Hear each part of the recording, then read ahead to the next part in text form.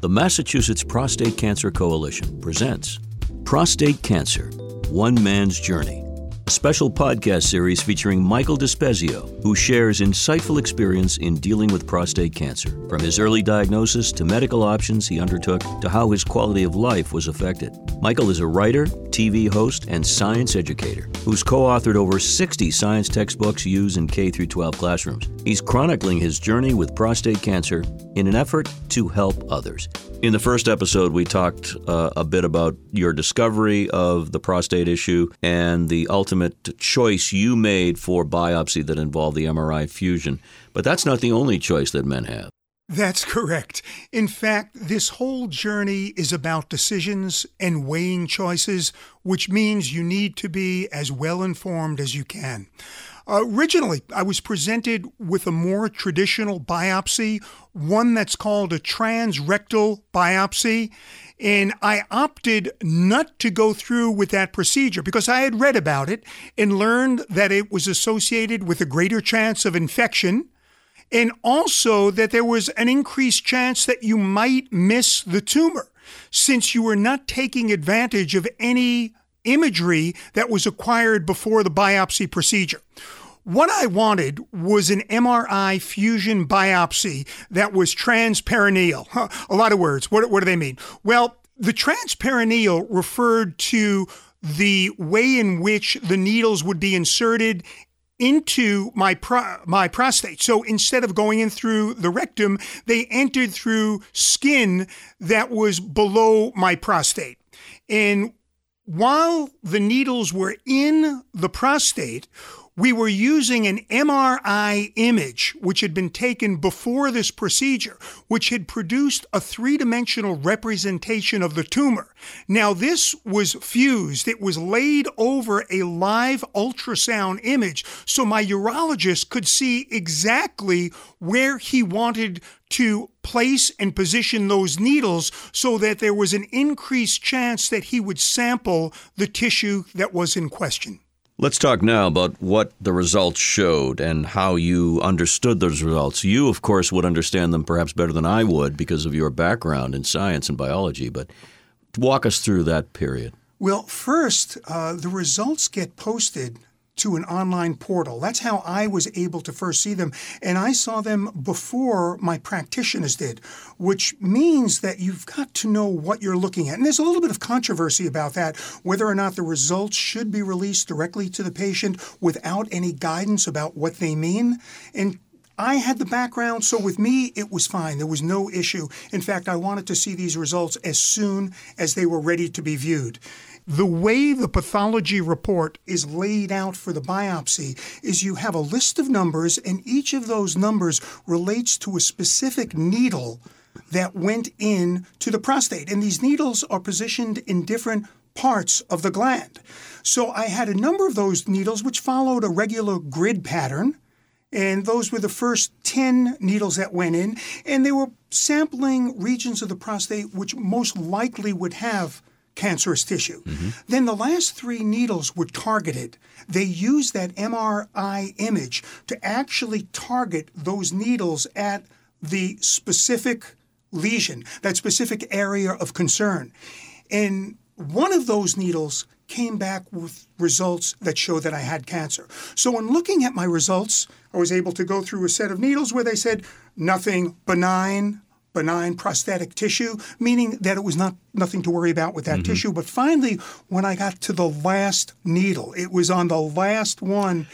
We've got an issue. Oh, darn, the last one. And then it described what they found in terms of words that someone with prostate issues may hear. Gleason score. It defined it in terms of growth patterns in the number of cores that were involved, but we can talk all about that. At this point, Michael, I would assume you were presented with the options. We all know there are options, and that's a pretty heady experience even for people who know what these options mean, I would imagine.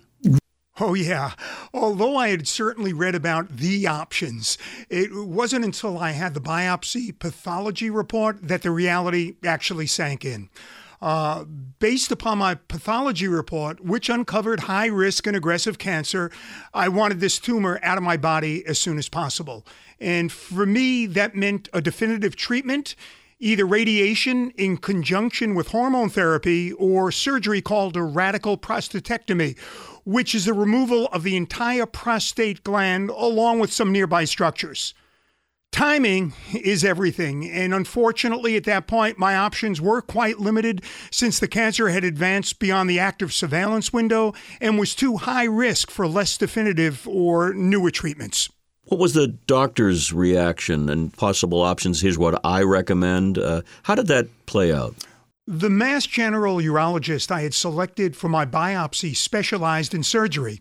And so his standard of treatment, my next step, if that was the case, was a radical prostatectomy, a treatment that offered a potential cure if all the cancer had not spread beyond the gland. Even so, before I would decide on a treatment, he set me up with an oncologist and a radiation specialist to review my treatment options.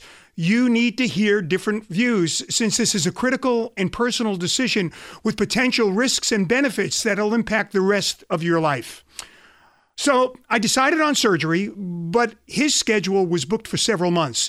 He recommended another surgeon, one who was at Brigham and Women's.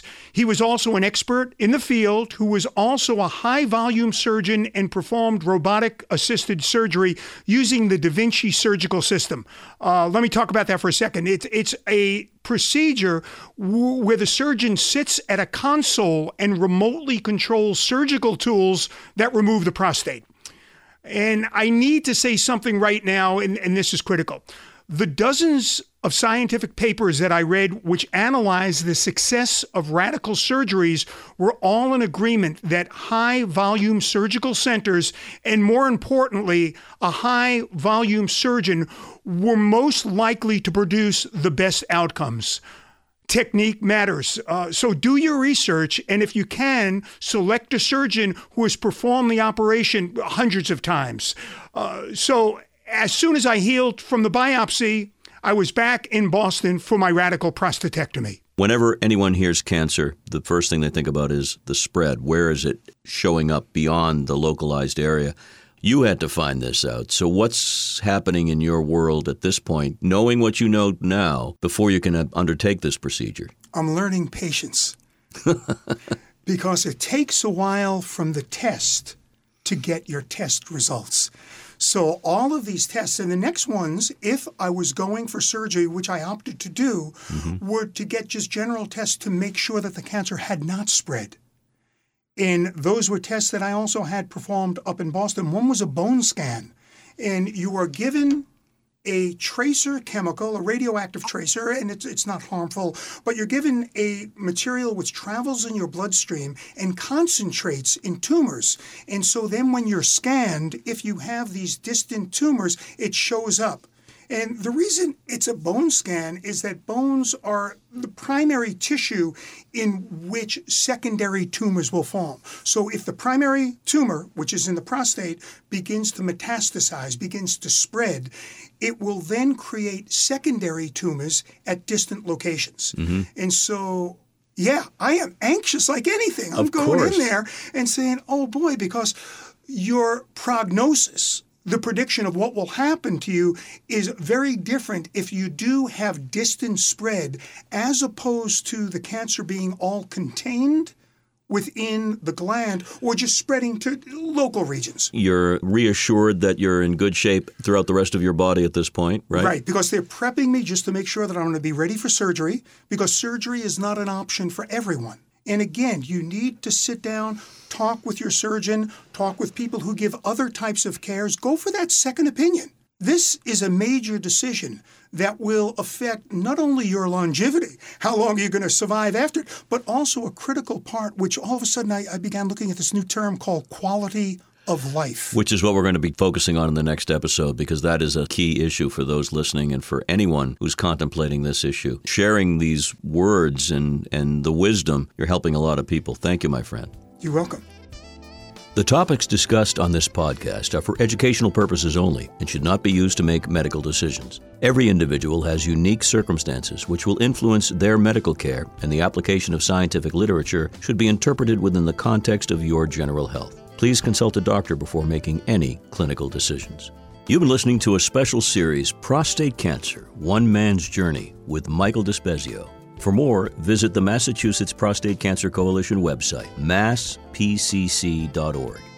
Again, you can subscribe and download our regular podcast series, Prostate Cancer and You, available on all major podcast platforms. This is Jordan Rich. Thank you for listening.